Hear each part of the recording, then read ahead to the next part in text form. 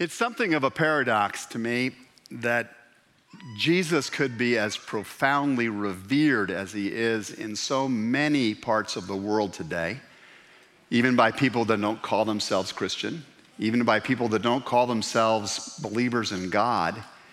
The name of Jesus is a positive one. He still shows up on the covers of our magazines. He gets talked about in our coffee shops. He's a model for so many people of what it means to live a beautiful life. And yet the people of his time crucified him. Why is that? How is it that they responded to him in the way they did? What did he say that was just so upsetting that religious and secular people alike finally figured out they needed to have this guy dead? What was it about him that could make the crowds that cheered him as he came through the gates on Palm Sunday turn completely to call for his crucifixion and to cheer his pain? If Jesus was simply the gentle Jesus, the gentle genius that he gets portrayed in so many places to be, then how could this have happened? As I've thought about it and read about it through the years, I've come to the conviction that there really is only one logical explanation for that. Jesus was a lot more than meek and mild. Jesus was a lot more than a poetic philosopher. He was, in a sense, the light of heaven hitting the earth like a cosmic laser beam and plowing up a furrow of dramatic proportions. Jesus made claims and he gave commands that left people, frankly, undone. He named realities that a whole lot of other people sought to bury altogether and worked pretty hard to keep under wraps. He broke barriers. He battered bastions that no one else had had the nerve to assault in quite the same way that Jesus did. He was a dangerous man. He was not politically correct. He was not socially tame. He was not religiously pious. He was a dangerous man because he came in the name of a God who is dangerously good, whose goodness shakes and shatters many of the less good things of this world. So what I want to ask you during this Lenten series, and we'll ask this a number of times over the course of these weeks to come, is, do you know this Jesus? Do you know that Jesus that I've been talking about? And how has he impacted your life? How does it show that you are a disciple, a follower, an imitator of this Jesus? I want to suggest to you that in many ways, Jesus has become domesticated in our time. His complexity and the challenge that he offers to us has gotten reduced in our time, to the point where, for a lot of us, he no longer really disturbs us, no longer really disrupts us, no longer, in that sense, really disciples us, shapes us to live the alternative kingdom that he came to represent. And I think some of the things that he said, one of the things he said most profoundly today, which we're going to look at today, is represented by some of these passages of Scripture from the lips of his own mouth. He says, no one can serve two masters. You got to make a choice. You can't have more than one master. There's going to be one primary leader in your life. You must decide who that is. Every kingdom, he said, divided against itself will be ruined. And every city or household that gets divided against itself will not stand. That ought to shake us up when we think about how much is divided today. Whoever is not with me, said Jesus, is against me. Actually, whoever's not really going with me is actually working against my cause. There's not a neutral place here. And whoever does not gather with me scatters. In short, Jesus is saying, get off the fence. Now, I think that's a disturbing and disruptive idea. I think it's hard to face a Jesus like that for the simple reason that we live in a world where fence sitting has become pretty commonplace and comfortable. For good or for ill, our world has grown more than okay with partial commitments, with hedged bets, with trial periods, with associate memberships. We like to feel part of the game, but we also enjoy the safety of the stands. People will tend to crow about heroism and victories for their side when their team is winning, and then sort of disavow responsibility when the team isn't winning. We often want good friendships and marriages, but we often avoid facing the sin patterns that, if we did face them, might make them great relationships. We want our kids to be spiritually vital. Our hearts are so warmed when we see an assembly like we saw a short while ago right up here. We want our kids to know Christ and grow mature in Christ, but we also want them on the traveling team, right? We also want them to be racking up the other things of life that might actually eclipse their engagement with local church. We want a sane, healthy life for ourselves, but we also want one that's packed with all of the adrenaline of pace and possessions and all the stuff of success. We want both of these things.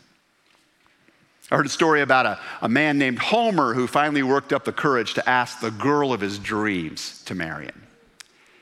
And he approached her and he knelt down in front of her and he looked up into her eyes and he said, his name was Homer, by the way.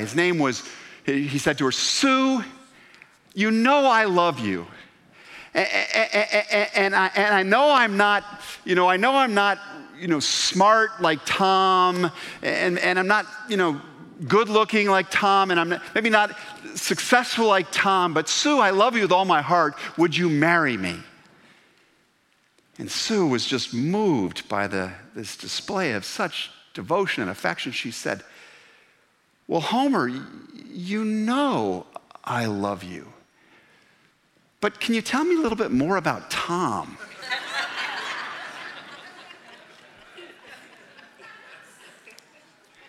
I think we do this. I think we do this in life. I think we do this in lots of places. And I think we do it even in our relationship with God. To borrow from the title of an old hymn, we sing, "Take my life and let it be."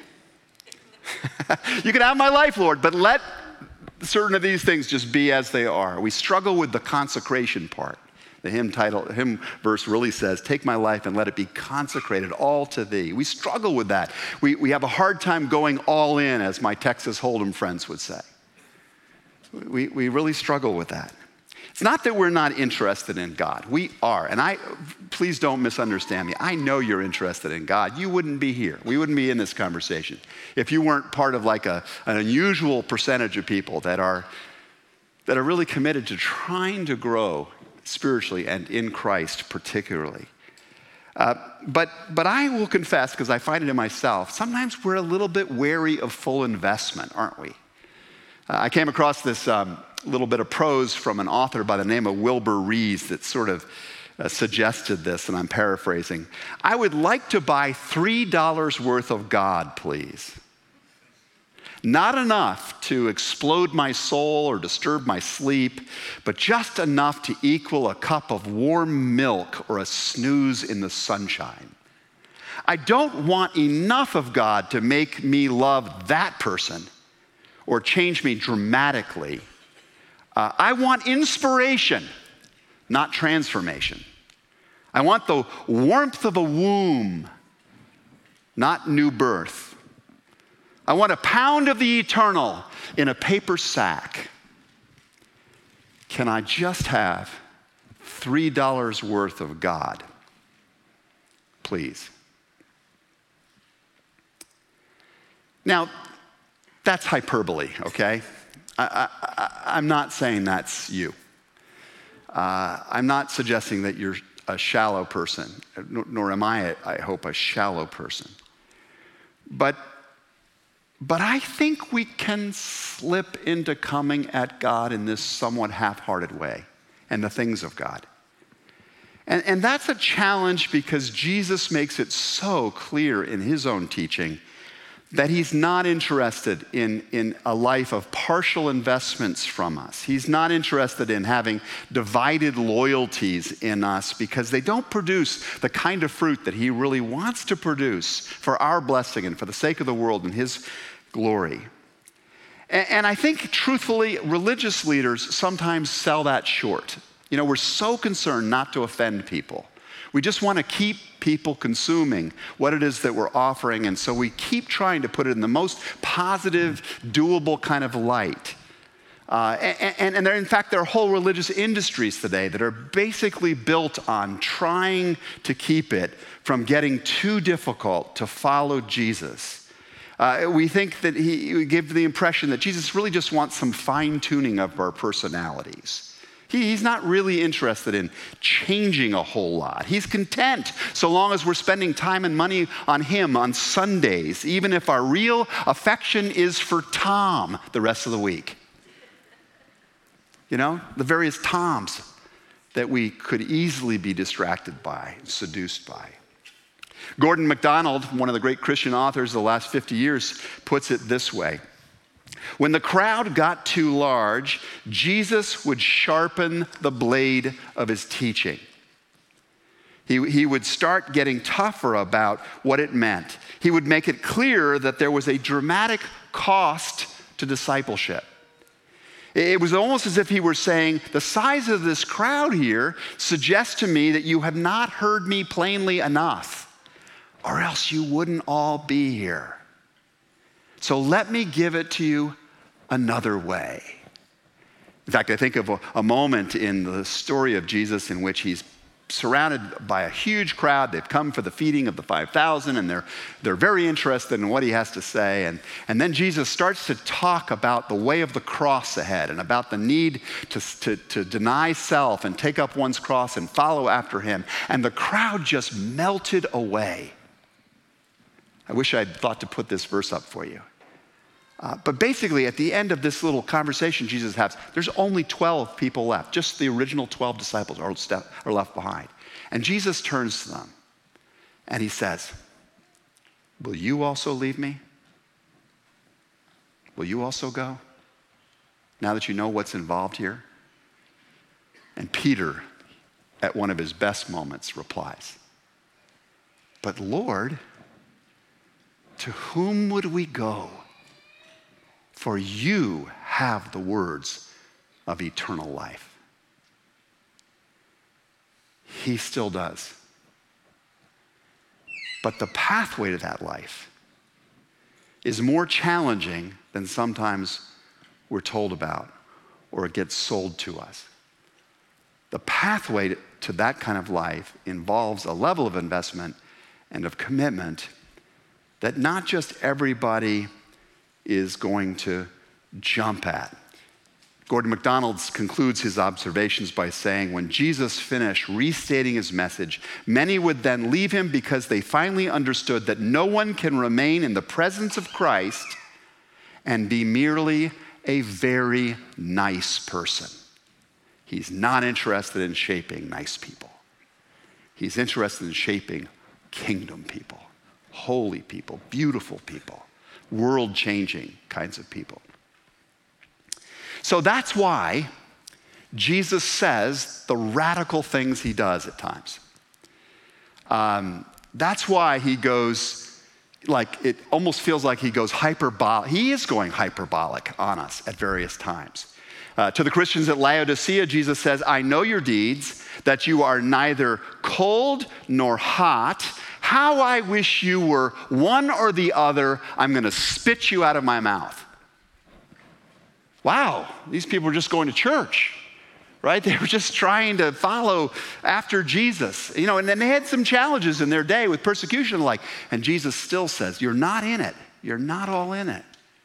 In other places, Jesus described life with God in the following metaphors. He says it's about leaving your family.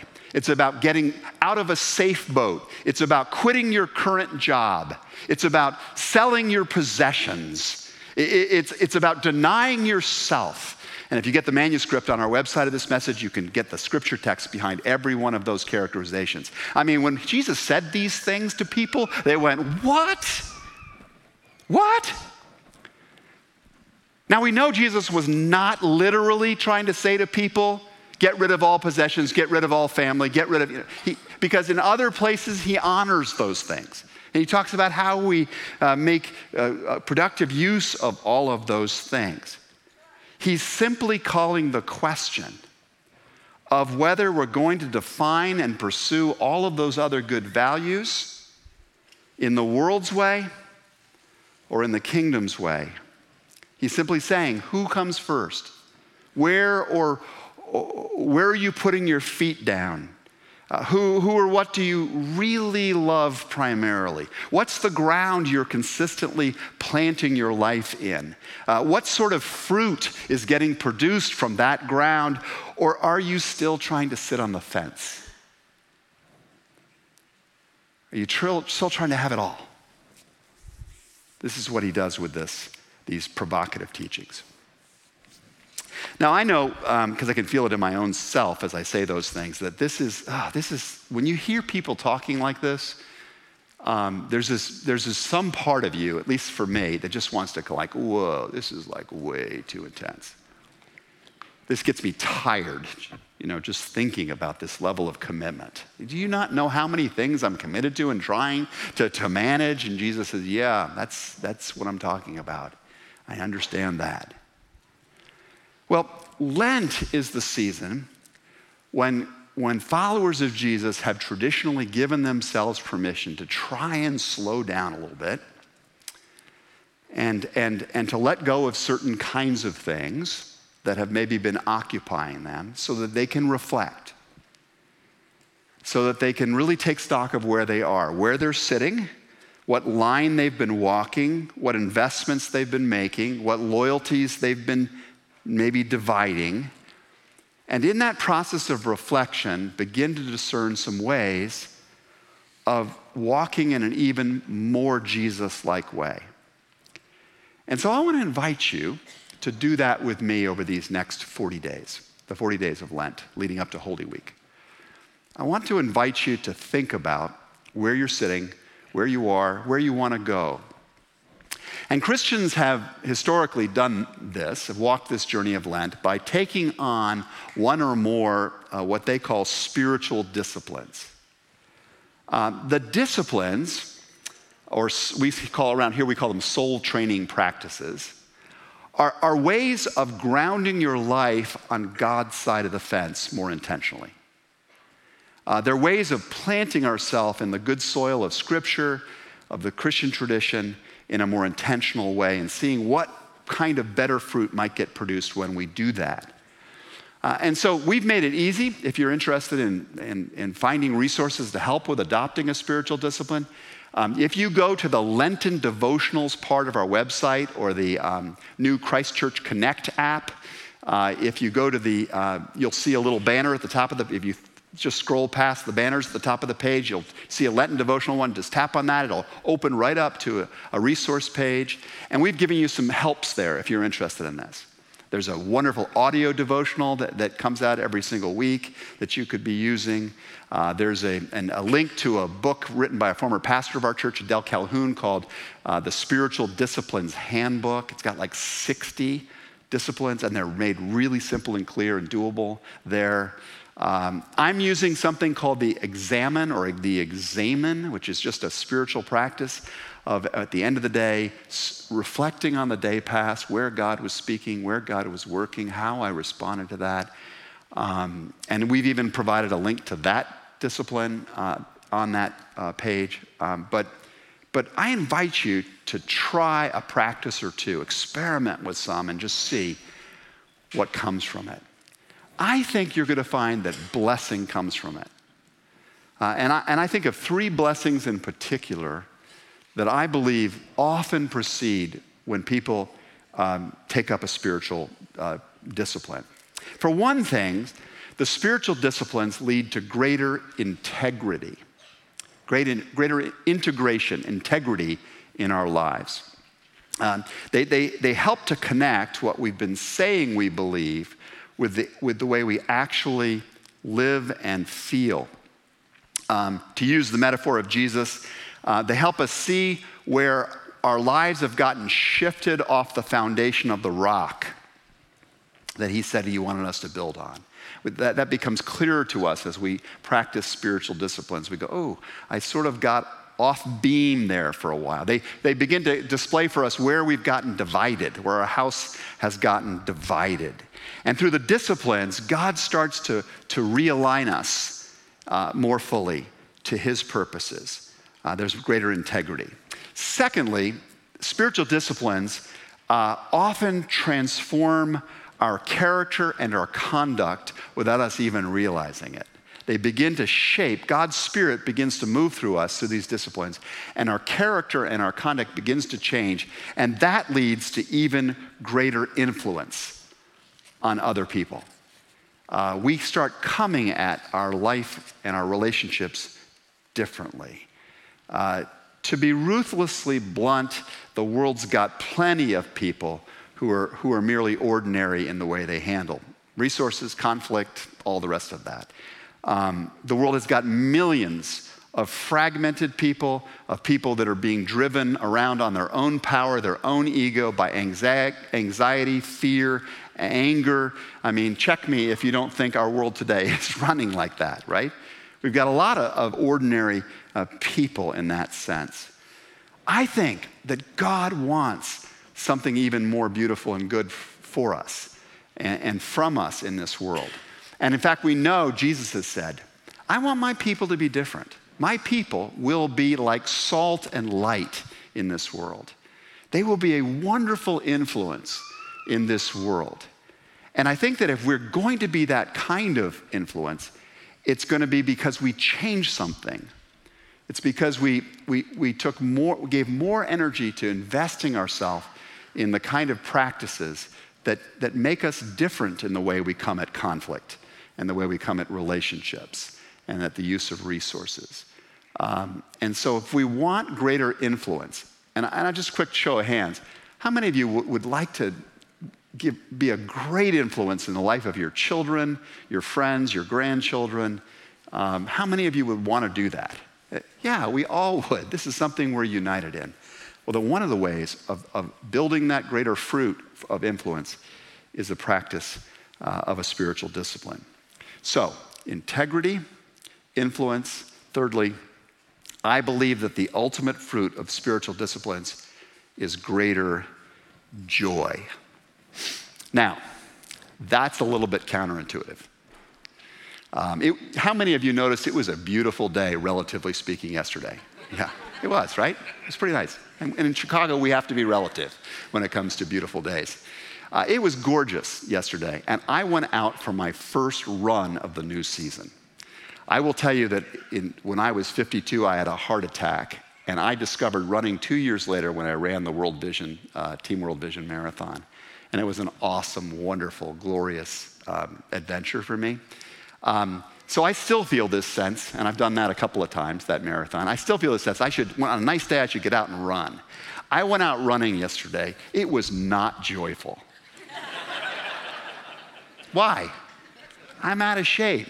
It's been a long winter. You know, the treadmill has not beckoned me quite the number of times that I'm sure it's the treadmill's fault that it did not. But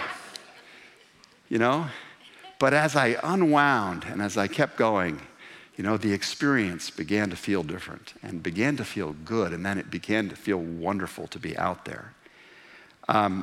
I had a dear friend in this church's life. Some of you knew him. Not everybody got the chance to. His name was Bob Galehood.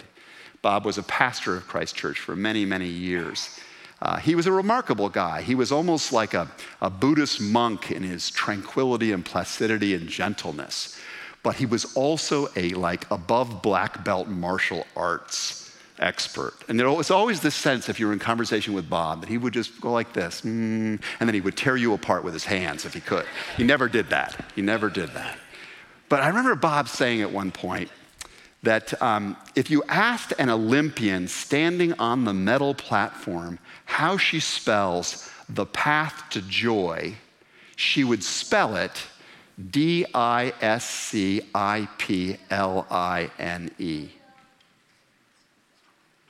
And Bob had developed that placidity he had and that ability to do those martial arts through a long set of practices of discipline in his life. In the Bible, the writer to the Hebrews speculates on why Jesus disciplined himself in the face of temptations, why he disciplined himself to climb on a cross for the sake of other people, knowing what that pain was going to be like. And the writer to the Hebrews said it was for the joy set before him that Jesus endured the cross, despising its shame, and he sat down at the right hand of God, the Father. It was for the joy of fulfilling his mission with integrity and knowing the influence that mission would have on other people throughout history. He disciplined himself for the sake of the joy. Would you consider disciplining yourself for the sake of the joy that can come as the fruit of your labors? So let me just boil it down and move towards a close by saying some things you may know, but maybe in a fresh way. Jesus came to earth. He came and proclaimed the kingdom of God. He declared to us what ultimate reality looks like, and he called us to leave behind this broken, not working so well reality and live by the law and the principles and practices of this greater kingdom. Jesus came to do this and even to give his life up on a cross in order to give us integrity, in order to restore the integration that God had intended between us and God, between us and our neighbors, between us and our very best self. That's why Jesus taught and lived the way he did and died on the cross, was to reestablish the original integrity God intended. Then he called together an amazing group of ordinary people and invited them to go on a pathway of discipline with him. And we called that little community of people that chose to do it, even though many people blew that off, that group we call the church. And that early church he then sent out to exert a greater influence for his kingdom upon the world. And because they did it, and God was in it, it altered history. We're sitting here together today because those 12 people, when the crowd had melted away, stayed on the path of discipline. And Jesus said that he wanted us to do likewise and to serve him and represent him and exert influence for him in our homes, in our neighborhoods, and to the ends of the earth, he said. You'll be my witnesses to the ends of the earth. I am the vine and you are the branches, Jesus said. One of the last things he said before he went to his crucifixion. He said, I'm the vine, I'm the source, but you're the branches, you're the distribution system that I have. And if you'll remain in me, connected deeply to me, rooted in me, and I in you, you will bear much fruit, fruit that will last. That's what I want you to experience. The joy of fruit bearing. And one of the greatest fruits of dedicating ourselves to him fully is joy, a joyfulness, a hope that can transcend trials and tribulations and that just keeps on going in the most beautiful way. And then he says in his almost last words before he leaves his disciples, I have told you all this so that my joy might be in you and your joy might be complete. I have been meeting over the last several weeks on Wednesday mornings here in the church building with some of the busiest people I know. They are people, a group of about 7 people who hold positions of like huge, crushing responsibility in major organizations, healthcare, restaurants, finance, legal system, just people. They are some of the most demanded of people I can think of. But they have chosen to come early in the morning to the church building to study a Christian curriculum and that is all about how God shapes spiritual leaders, because they don't want to be divided. They don't want to be fragmented. They don't want to be pulled every which way. They want to walk the way of Jesus. And so they keep making this investment. They prioritize this discipline of Christian community because they want greater integrity and greater influence and greater joy. What do you want? What do you want for yourself? Because in these days to come, your life can be marked with greater integrity, influence, and joy. It can, for sure. But if you want this, you have to stop if this is your story. I don't know if it is, but you may have gotten overly content with being hot for him some weeks and cold other weeks, of being a divided house where you give him access to these rooms and these parts of your life, but say pretty much, these ones are off limit, Jesus. You can't renovate those. You're going to have to face that reality if that's going on, because the message of Jesus is, you must get off the fence. You must come with me. You must ground your life in me. I like to think that if I was one of the first people hearing that call, that I'd have responded. I'd like to think that if I was there in that story in Matthew 12, actually I didn't get a chance to read that for sake of time this morning, but there's a story in which Jesus heals a man who's been demon possessed and restores him to new life and proclaims God's love and character in that place. I'd like to think that if I'd seen that, the way the Spirit of God moved and spoke through Jesus and changed this guy's life for good and gave him now an integrity and influence and joy that he could never have had otherwise, I'd have said with all the people there, and this is what the text says, could this be the Son of David, they said, which is code language for, could this be the Messiah? With this power, is this the Messiah? I like to think that if I'd seen it and heard it and watched it, I'd have followed that day. I'd have thrown away other things and gone after Jesus. I'd have gotten myself involved with that circle of disciples that were following after him. I've taken some next step to go further with him, as I'm inviting all of us to do in this Lenten season, some next step. I'd like to think that. But let me confess this.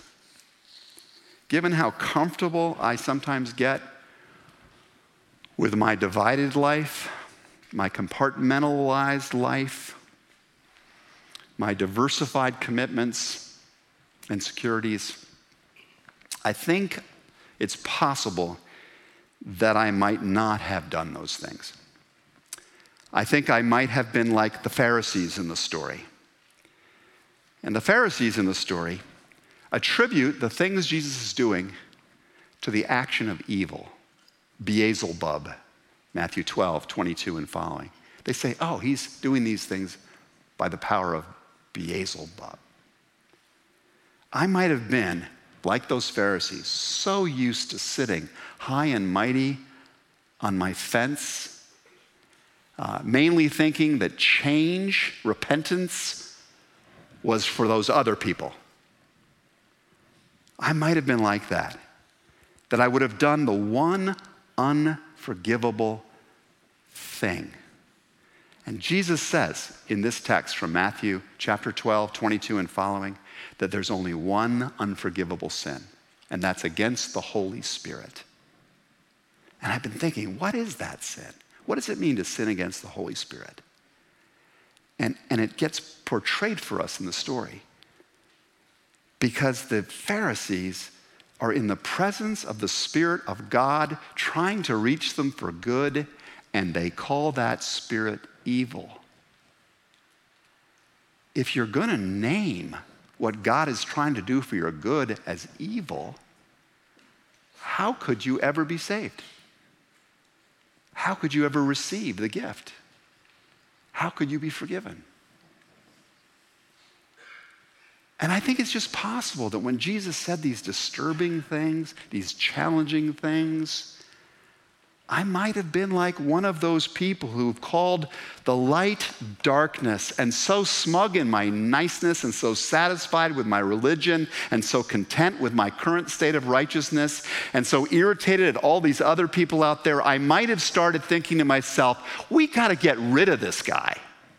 Does anybody else think that this guy is just obnoxious and rude and inappropriate and like overbearing? Let's get rid of him. I think I might have done that. How about you? Because Jesus says to you today, as to me, get the heck off the fence. Follow me. I want your total, undivided devotion every day of your life. And I think no wonder they crucified him.